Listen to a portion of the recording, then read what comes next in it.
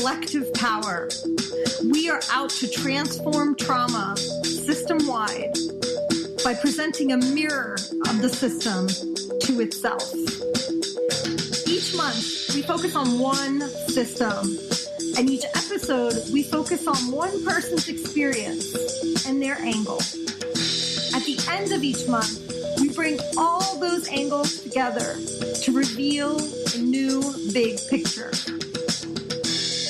Stay with us to discover our collective power and what's possible for our city, for our country, and our world. I am Dr. Rita Fierro, and I am your host.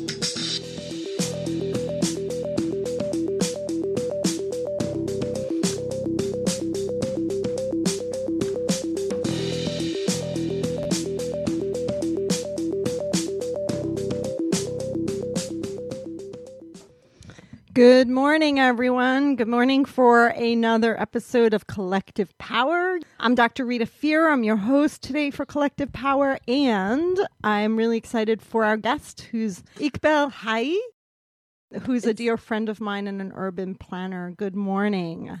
Good morning to you, Rita. I'm really excited to be on this show today and excited about the conversations we're going to have. Yeah. Wonderful. So this month we're talking about housing and housing systems. And Iqbal is urban planner, and you're calling in from DC this morning. So thank you for being our kind of outside expert. So first of all, what does an urban planner do? So urban planning is basically creating a plan for community development that includes economic, social, environmental, all of what makes really communities work, creates a plan, and also the implementation of that plan.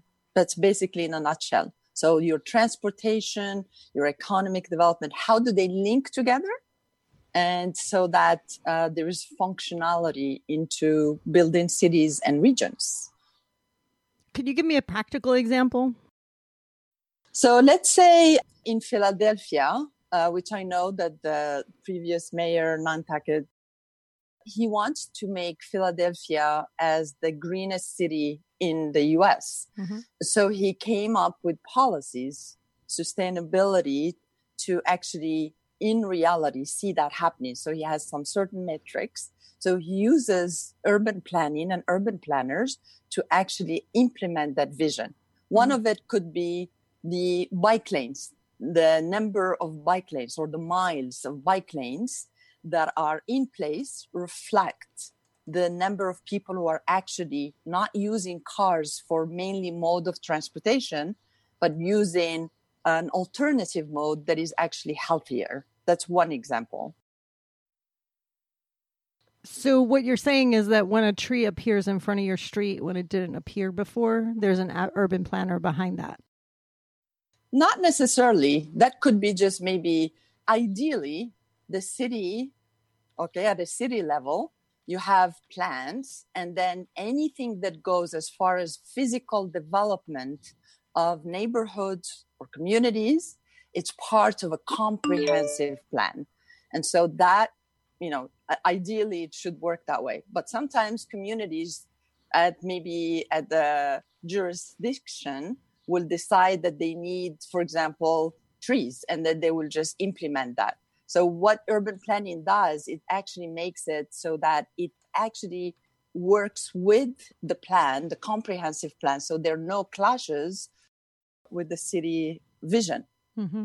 Does that make sense? Yeah. So absolutely. You have vision and then you come down to implementation. Yes. Beautiful. So you're saying that Michael Nutter, who was prior mayor, had a vision for Philadelphia being a green city. And so there were not just one tree, but there were multiple kind of trees and spaces planned. And that's worked in sync with the culture of the community, hopefully, and the history of the community and the assets of the community. And that is all the urban planner gets to translate that vision into a physical plan. Yes, and it's a little bit complex. So urban planners don't work solo. So, for example, I did a lot of research in the redevelopment of the Philadelphia Navy Yard. That was an industrial park, basically. Oh, that's right. You did your thesis on that. That's right. I did my thesis on that. I forgot about that. Yeah, so that was actually a unique example in the US where an industrial park exists in an urban area. So that brings with it so much challenges. But first of all, redeveloping that site that's been vacant for a long time and has some toxic waste and all of that. So you have experts in environmental issues, you have transportation, because the site has become a smart growth or mixed use development where you have pieces of industrial setting still. It still operates. There's still some Navy operations, but also you have commercial developments. They're adding a marina. They're extending the metro to that area. So you can start to see that it really takes a comprehensive approach with so many different expertise and different fields to come together. So urban planners liaise. So not only they are basically in charge of the implementation and the vision of the city, but they also work hand in hand with other professionals to make that transformation possible. Thank you so much for that example. It's really helpful. And for those of you who may not know, so the Navy Yard is a section of the city on Grays Ferry Avenue that transitioned from being an industrial Navy Yard, as you're saying, to an apartment complex. And there are folks living there now. And when you studied it, they were in the transition, right, between, like, they weren't inhabited condos yet, but at this point they are. And it's really fascinating building. Like, I drive by, it's amazing. Maybe when you come visit me sometime in Philly, we can go and poke on someone's door and look inside. Totally. I'd love that. So Iqbal, like, besides a colleague, you're also a friend. Really fascinating human being with a profound mind and a profound heart. And so I'm wondering, could you tell us a story about yourself that gives our listeners a feel for who you are as a human being, the way I know you? And in that process, also share kind of what had you get into urban planning? Like, you know, why this among the many things you could have done? So I grew up in Morocco in North Africa. And I grew up in a town called Youssoufia, and that town was actually planned. It's a city that has the second largest production of phosphates in Morocco. And Morocco is the world's largest producer of phosphates. Phosphates are used for agricultural products and necessary. So it's a very, very critical place. The phosphates were discovered by French while the French occupied Morocco in the early 20th century. So they created kind of a model city that mimics probably some European designs. And so I grew up in a planned community where we had access to tennis and swimming pool and grocery stores and all of that. And it was really a miniature example, kind of a closed community. It was not really open for everyone, but it was really totally planned. After really some interesting experience of being called Blackie, going to school very early on in Morocco and having like really some issues with schools, which really influenced how I interacted in school and all of that. I had kind of a miracle year when I was about 14 that had me focus on school. I got separated from the teammates that I was, or schoolmates that I had.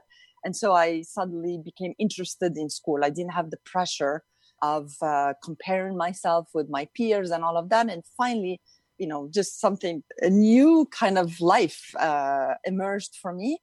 And I started drawing, and I won the first scholarship to study architecture in Marrakesh. And Marrakesh is a very important city in Morocco. It's an imperial city.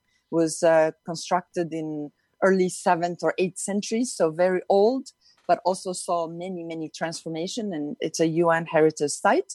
So imagine going from a very small planned community to this really large metropolitan area, which is Marrakesh, and studied architecture with European teachers, basically, who came to teach instead of doing public service or something like that in their countries.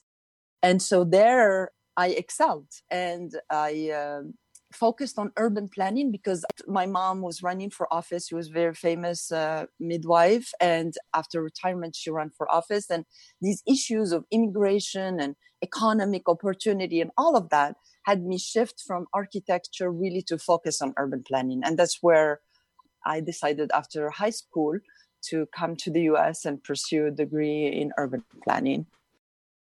That's how it all started.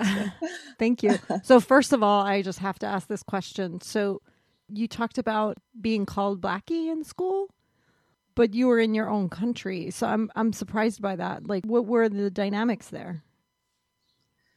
Well, I mean, you and I did the workshop on undoing racism. That's how we met.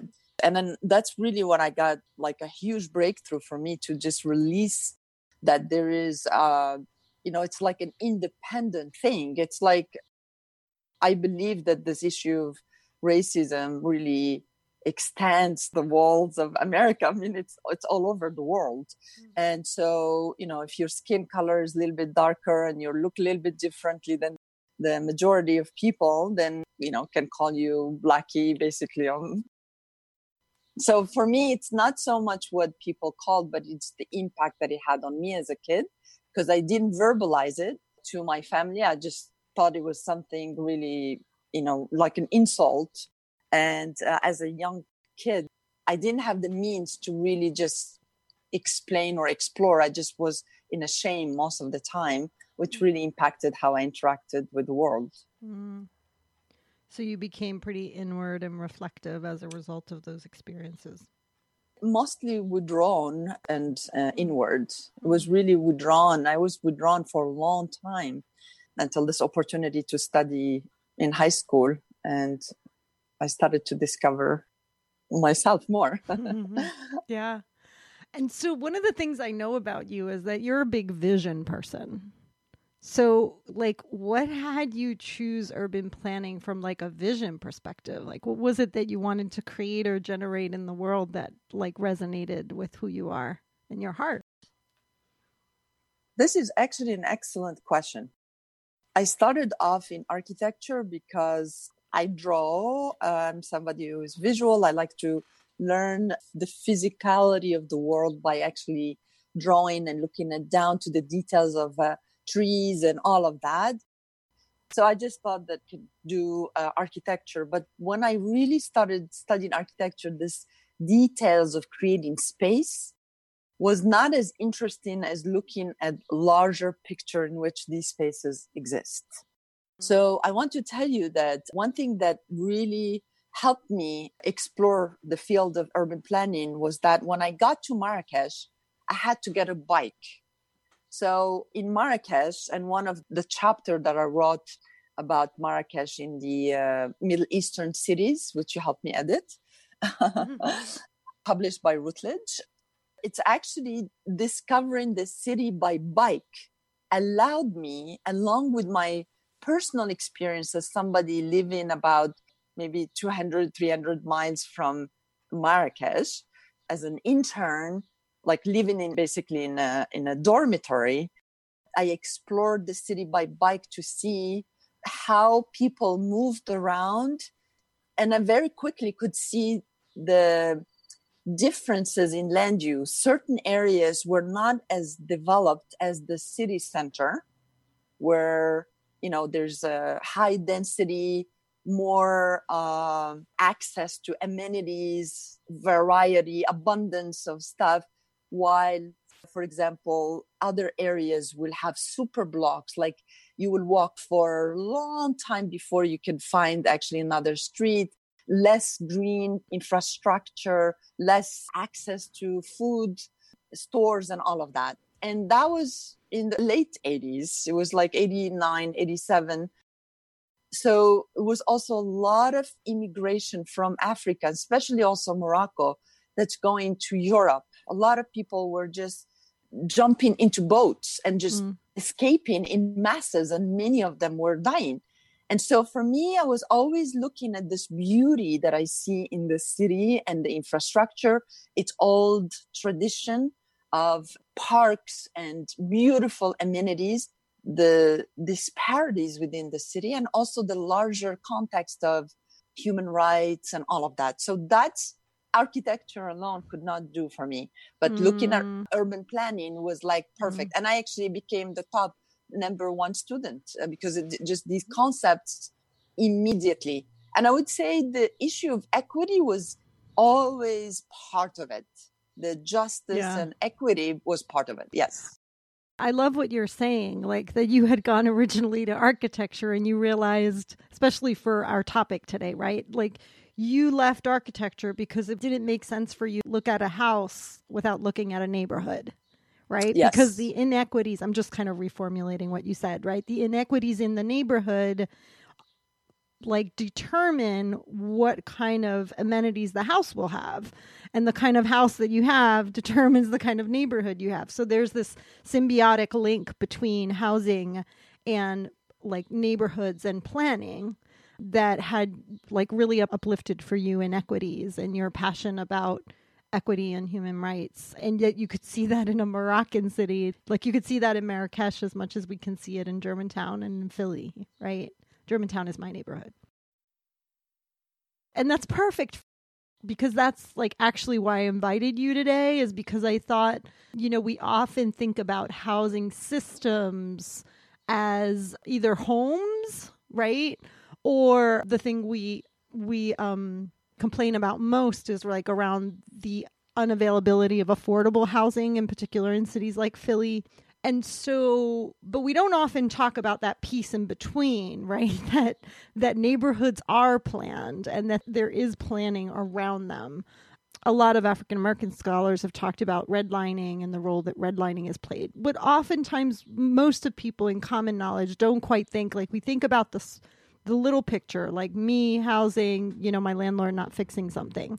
And then we think about the government, right? And we don't actually see these bits in between. And you represent in the picture that you see that complex picture of what it takes for one to become the other.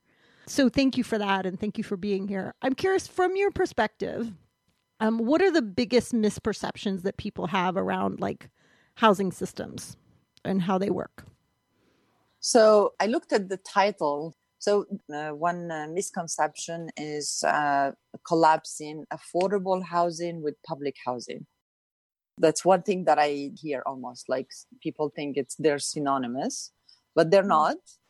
Also, the stigmatization of public housing is one thing. When people think of public housing, it's almost like public transport. You like immediately go somewhere in your head. So I like what you said about when we tend to think about housing, we think about it as a solo kind of, it's just a house or a piece of real estate. But housing is very, very, very important to any national, regional, local economies. Housing is a huge industry, not only for habitation, like for habitat, for like sheltering people, but it also provides jobs for millions of Americans in the housing construction. There's so much involved in housing than people think about. So you were looking at the public housing versus the affordable housing. So affordable housing is about, according to the Washington Post, so housing is considered market affordable. It is non-subsidized. That means it's not subsidized by any government entity. Okay, first of all, and is affordable for households earning 60% of the area median income. In the DC area, that's about $45,000. Like people who are 60% of the area, the median income in DC is about $45,000. So these households earning that much, that's what affordable housing is, if it makes sense. It's not it's like for kind of a middle class. So $45,000 in DC is the 60%? Yes, it's Okay. the 60% of Yeah. the area median income. Okay. So that's considered what is affordable. Philly, the median income is 46,000, right? So it would be around 30,000. So affordable housing is a housing that is affordable to someone who has an income around $30,000. Exactly. Ideally, it's 1/3 of that goes to housing. 1/3 of your income. Yeah. 1/3. So just do the math, and that will be how much allocated to housing, and that would be affordable. So 1/3 of the 60% is what you're saying. Exactly. Okay. Yes. Got it. Because obviously you need to leave off the other rest. Yeah. Public housing is completely different story. Public housing is actually subsidized. Low income housing is 100% subsidized. And it originated, which is interesting, back in 1937, when this New Deal legislation was enacted by President Franklin Roosevelt between 1933 and 39. And so this is really in the time of the Depression, the Great Depression. And the whole idea was to provide as many housing units to people so they have shelter. Okay? Basically, that's what it was, like really just helping people who were like really, really very, very poor to have housing in a very short period of time. So the units basically peaked in 1990 around 1.5 million units. These are national terms. But to give you a sense of how many housing, that's the peak up until now. I think that's probably the most we had in the nation. 1.5 million about. So it's fascinating what you're saying, because I just did the math on the affordable housing thing. So in Philly, affordable housing would be a rent of $766, so $780 a month, right? For a single person. For a single person, exactly. Yes. And of course, as you're saying, the public housing is where people can afford a lot less than that. This is a fascinating number because 50% of Philly's population is under poverty level. And so it's really fascinating because assuming that we had a lot of affordable housing units at this price, right? Most of the population isn't actually at that level of income. And so basically what I'm hearing you say is that for a city like Philly, there's a double crisis, right? There's a crisis of, there's a lack of housing for the working poor who would be earning probably a lot less median income. But there's also that crisis at the public housing level because, of course, a city that has 50% of poverty rate would need a lot more public housing facilities than we actually have.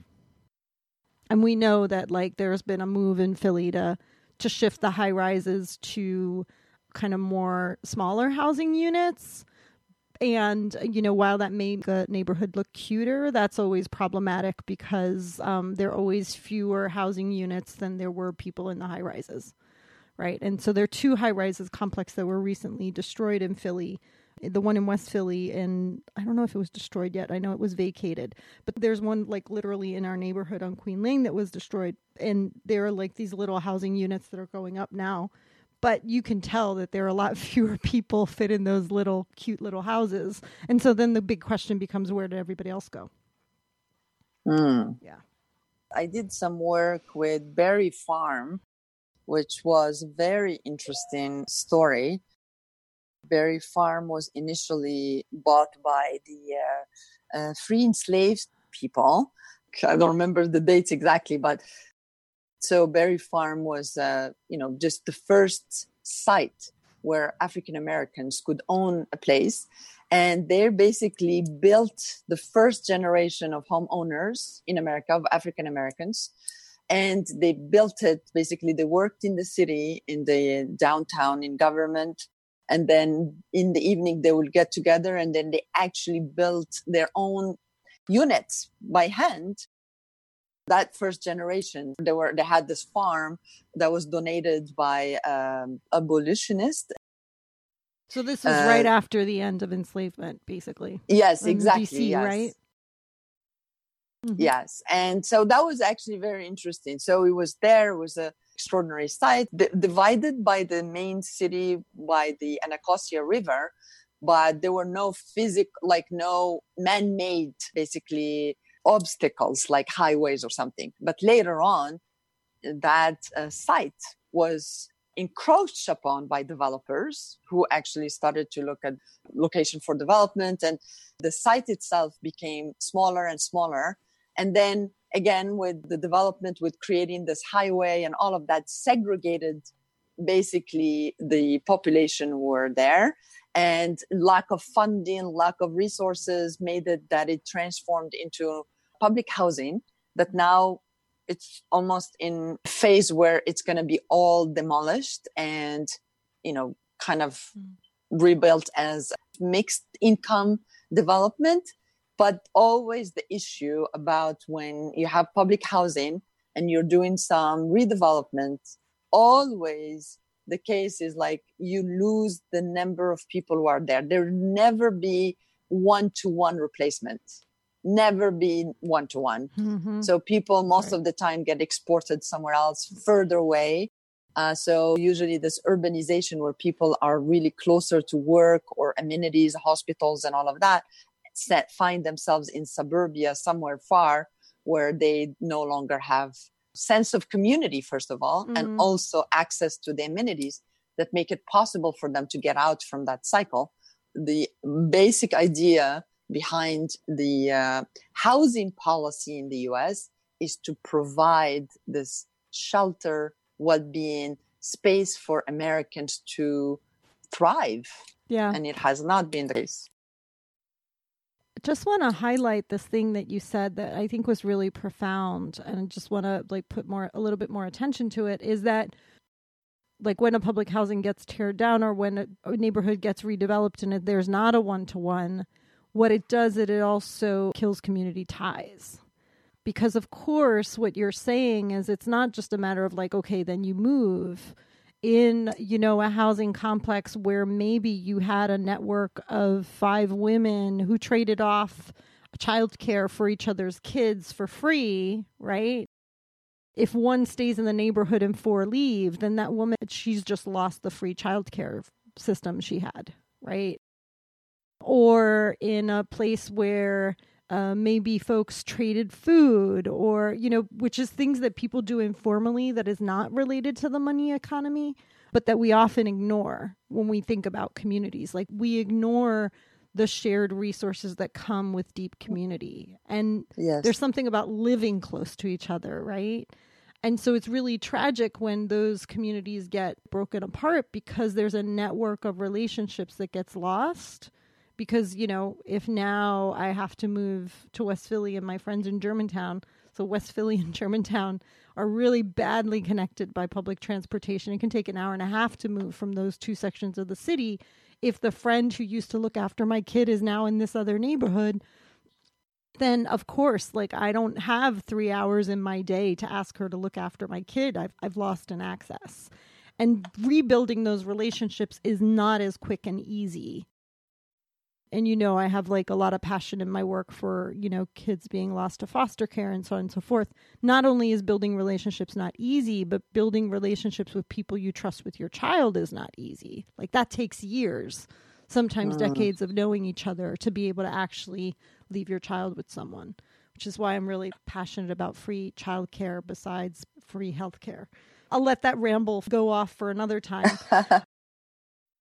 Well, you're talking about the social construct. And one thing that I've also been interested in, you can have all these ideal envisioning exercises that most cities and municipalities and all of that do. In paper, it looks great. But in reality, these social constructs, in my opinion, are the most critical aspect of creating thriving communities. And it's funny that now with COVID-19, we are starting to actually experience a little bit of creativity in how a crisis of this measure, where millions of Americans are losing jobs, how do you solve an issue using human capital?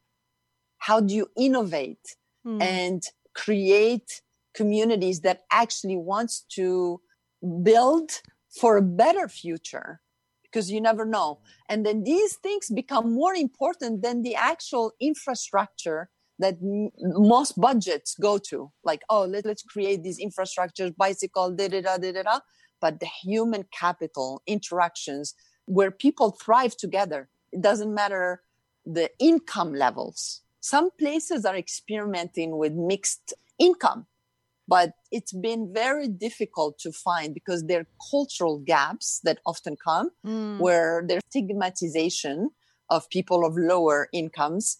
And that, in my opinion, needs to change. And there are some groups like The Voice, which we'll talk about later, their approach into community building and building power that has it invent almost new ways of connecting communities together to face larger challenges. Yeah, I love what you're saying about human capital being one of the aspects that we tend to dismiss or not focus on, while actually human capital is the one thing that we all have, and it goes beyond money, right? It goes beyond money access. And so human capital are relationships, like I was saying, like the trading of resources, right? That's human capital.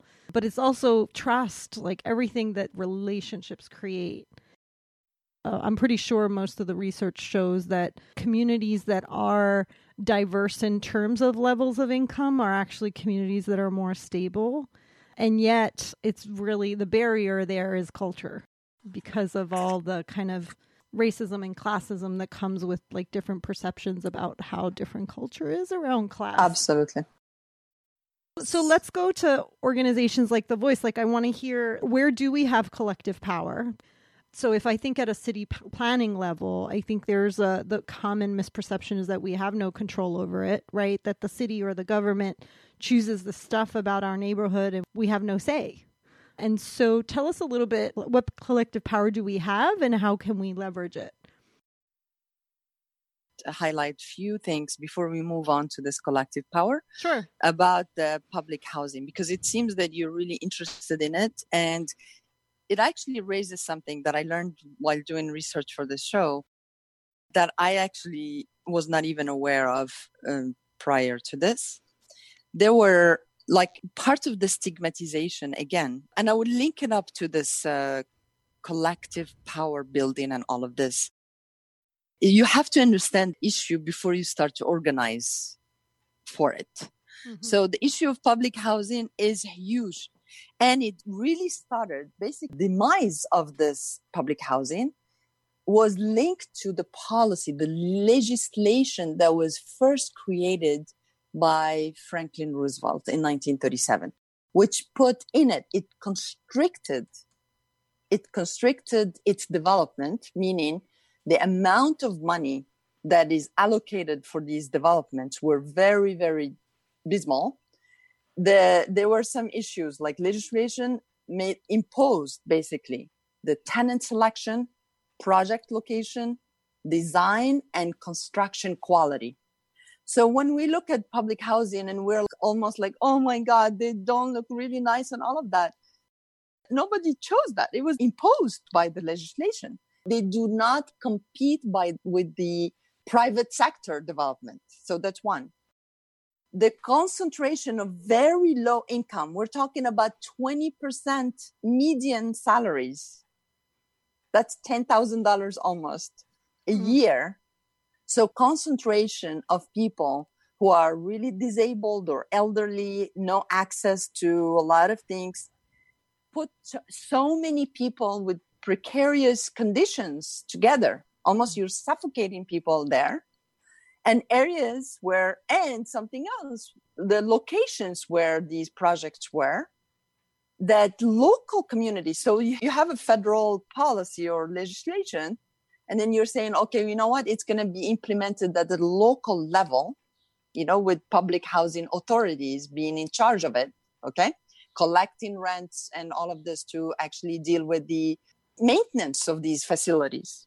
So you have issues, first of all, low income people, then money is not coming in a lot. And then some localities, so they choose yes or no to have these public housings. It was not mandatory for local areas to have them. So affluent neighborhoods definitely refuse to have something like that. And if they did, and they're white neighborhoods usually, sometimes in the past, they would just accept white, low-income residents purely. So that now what you have is that certain areas where minorities concentrated in areas, so local communities that accepted this public housing, because they do get some money probably for that, they actually chose the worst sites for these, near highways, not dumpsters, hazardous conditions. Yeah. Like you have a group of people in the poorest, most historical trauma, most kind of combination of social, physical, medical issues, like in the same, concentrated in the same lowest income in the same place, and in the most kind of the areas that have fewest resources, right? So about 61%, 61% of public housing units were located in central cities versus 19% in suburbia.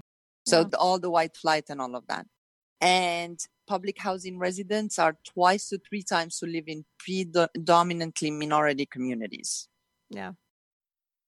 Yeah, so basically from an urban planning perspective, what you're saying is that when we think about public housing, for people who tend to think of public housing as a problem, what you're saying is that it's not public housing that is the problem. What is the problem is that we've restricted so much the resources around public housing that then in the end, there are these like islands with very few, like islands of people who need most resources with the fewest resources. Like that's the big picture. Oh, yeah, absolutely. And then you think, like, when you think of public housing, most people think they're African Americans or, Spanish or minorities, like, people of color.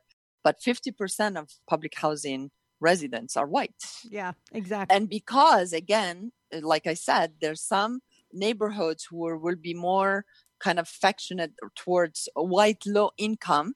And if they are in a affluent neighborhood, so they have access to these places, public schools and all of that, the probability for these people to move up in society is greater than if you have people segregated in certain places where you have almost problems, mental health problems, physical, actually endangering people's lives with asbestos or lead or humidity in construction, because these places were so poorly constructed, again, based on the resources that they have.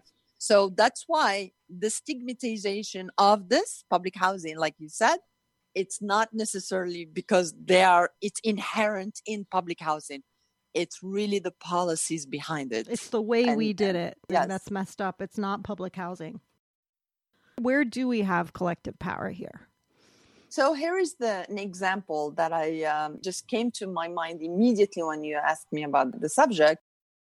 There is a group, it's a nonprofit group called Voice, which is Virginians Organized for Interfaith Community Engagement. So Voice works primarily with residents in low-income communities across Northern Virginia. And it's made up of a team of religious community leaders. And they have affiliation with this Industrial Areas Foundation, which is a network of faith organizations. They advocate for better housing, healthcare, immigrant rights, and other issues. So being kind of very active in the mosque where I am, it's called Dar Hijra. That's how I really get to know Voice work. What I loved about what they do, first of all, is that they organize building relationships, building power through relational conversations, and they build relationships on a one-to-one basis. And this allows the organizers to actually understand deeply the issues that the communities are dealing with. And they go up and they organize, like, let's see, in various communities, instead of having silos, like, okay, only this community is dealing with transportation or whatever. They put a collective, they look, first of all, in basically the reality of the issues. And then they compare these data and they start to see, well, where they would put their efforts to put pressure on governments and then they come up with solution that way. One thing that they have, for example, they stop very big in stopping eviction. Like with the COVID-19, they took they jumped this action. They launched an online petition to ensure that no one would be evicted due to the pandemic. So they requested, for example, to put moratorium. This is really way before when we were talking about national extending 12 months for everyone. And moratorium now is not guaranteed. It's just a conversation around what's possible if people that are affected by losing jobs and everything, the grace period that they need to have to pay their rents, and then they're extending it to 12 months. But what I'm saying is that, in my opinion, the work that they're doing actually brings about in conversation, like creating a future now in conversation, that it's not a strategy in the back in their minds. They're actually, through these conversations one-on-one, they get to the source of the problems, and then they put collective power, involve these local communities, and then go for the win. They have been. Yeah, I love what you're saying, especially because what you're saying is their effectiveness comes from networking, not just doing community engagement, but networking across neighborhoods.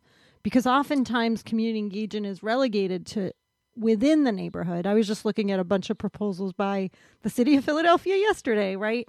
Like they're all community engagement, one neighborhood at a time. What I hear you saying is that when we focus on one neighborhood at a time, we are reinforcing the structures of inequity that are already there. While if we look at the citywide across neighborhoods, then there's a place to do activism and organizing to address topics that are actually felt citywide, as opposed to just one neighborhood at a time. Well, you know what? Yes, there is a ripple effect. So they look at the impact on not only the individual communities, but they actually look at the bottom line for the municipalities and the regions. Mm-hmm. So when you actually start to see that, what is the impact of losing $50 billion in rent revenue from tenants across the country? See, they look at the big picture. They look at from the small, they look at the universal, and vice versa. So that's the power also, is actually looking at these impacts. And then so that way they use the local governments also as they look at who is now a stakeholder. Who can we build relationship with? So it's not this relationship building only with community members. It involves everybody who is involved. And I think a classic, beautiful example that I've actually saw with them doing in 2007, for example, something that I thought was so creative, that they put pressure. They do a lot of homework. So in terms of affordable housing, they looked at Metro, owned public lands around Metro area, and they were in need of money, of funds. So they proposed plan to help them sell the stock to actually have, and then in turns have a percentage of affordable housing near Metro. So they're proposing for the city, this is the Alexandria city, to actually adopt this proposal so that it resolves the problem of the Metro system having cash that they needed, and by selling the property adjacent to it that it owns as public lands, to actually develop housing that includes affordable housing. And they detail how it would be done. So now when you're talking about urban planning, that most people think, oh, you need an urban planner. This is now not urban planners who are doing this work. These are community, they're organizers that are really, really care. These are not salaried. So in this case, it's organizing to both and, right? It's collecting the information that's across neighborhoods and across cities to leverage the power of our local and state and federal representatives, right? So there's that span-wide work, but there's all the in-depth work that you're talking about that is within each neighborhood. And it's crossing the knowledge of both of those and having a base and a strategy so that when the city planner comes into the picture, there's already a vision. Like the community already we have a vision for ourselves. Exactly. So it's a proactive approach, and And it's not glamorous work. It's consistent, hardworking work that stems from... Oh, I love what you just said. So it's not glamorous work. It's long-term, consistent conversational work. Love that. Absolutely. That's exactly what it is. Yes. It's been really great having you today. Do you have any final thoughts? And then could you let us know where people can find you and find out more about you and find out about Voice? Sure. First of all, I'm really grateful to be part of this conversation. I learned so much from it, and I get to know you a little bit more. Your strong voice and advocacy. My last thoughts is basically, I like to see, when we think about spiritual development, we're mostly concentrate on individual connection to higher power, to God, to the Almighty. And I'm now starting to think about the possibility of actually extending this spiritual development to include the well-being of communities. So what would it look like if we collectively do this exercise where our individual well-being depends on the real health and prosperity of the community at large? And this is really where I want to put my heart and soul in doing research and starting to really excavate the resources and essays and all of that to actually see how we can do that. So bringing spirituality into this dimension of what it means to be together, to have well-being as a community. I love that. Yes. And redefining what spirituality means, So it's an actual physical manifestation instead of this kind of individual highs that we have when we go to church or mosques or something. Yeah. I think that's really beautiful because I know carry a really profound spiritual practice. And although I'm not Muslim, we talk often across, and I think one of the reasons our friendship has grown to be so deep is because you have provided me an insight into Islam that's been kind of more profound than anyone else I ever know. Not because they don't have it. It's just we've talked about it a lot. I love that you're bringing together your profound spirituality with your passion for thriving communities. That's wonderful. Thank you. Yeah. So where can people find out about you and your work? And are you writing about this? Because I want to read whatever you write. How do we find out about you? How do we follow you? Well, I am definitely creating a profiling medium, so I can actually start to put these essays out. I am reachable at denizenstudiodc@gmail.com. And I think you put it on the profile, or I will add it to our resources page just later on. Typically, I do it on Friday. If you look by Saturday, it's there. Yes, and I'm available for consultation, focusing on, again, health of communities beyond just shelter and all the issues we talked about. So yes, and feel free to include my phone number as well. Wonderful. And you can find out more about Iqbal on our website. We'll put the additional information so you can contact her. Thank you so much for this conversation. You've definitely expanded my understanding. And thank you for bringing forth kind of this link, right? Linking the house to the neighborhood and helping us understand the role of city planners, but especially helping us understand how we as communities can activate and play a stronger role. It's really been wonderful talking with you. Thank you. You're welcome. Thank you so much for having me. Thank you for listening to another episode of Collective Power. If you'd like to be a guest on our show, recommend a guest on our show, or write for our upcoming Medium publication, feel free to contact us at collectivepowermedia.com. You can also become a supporter and help us offset the costs of making the podcast for as little as $3 a month. To do so, go on our website at collectivepowermedia.com and click on the button that says Donate, Become a Supporter. Thank you for your courage to see the bigger picture. And until next week, drop the mic.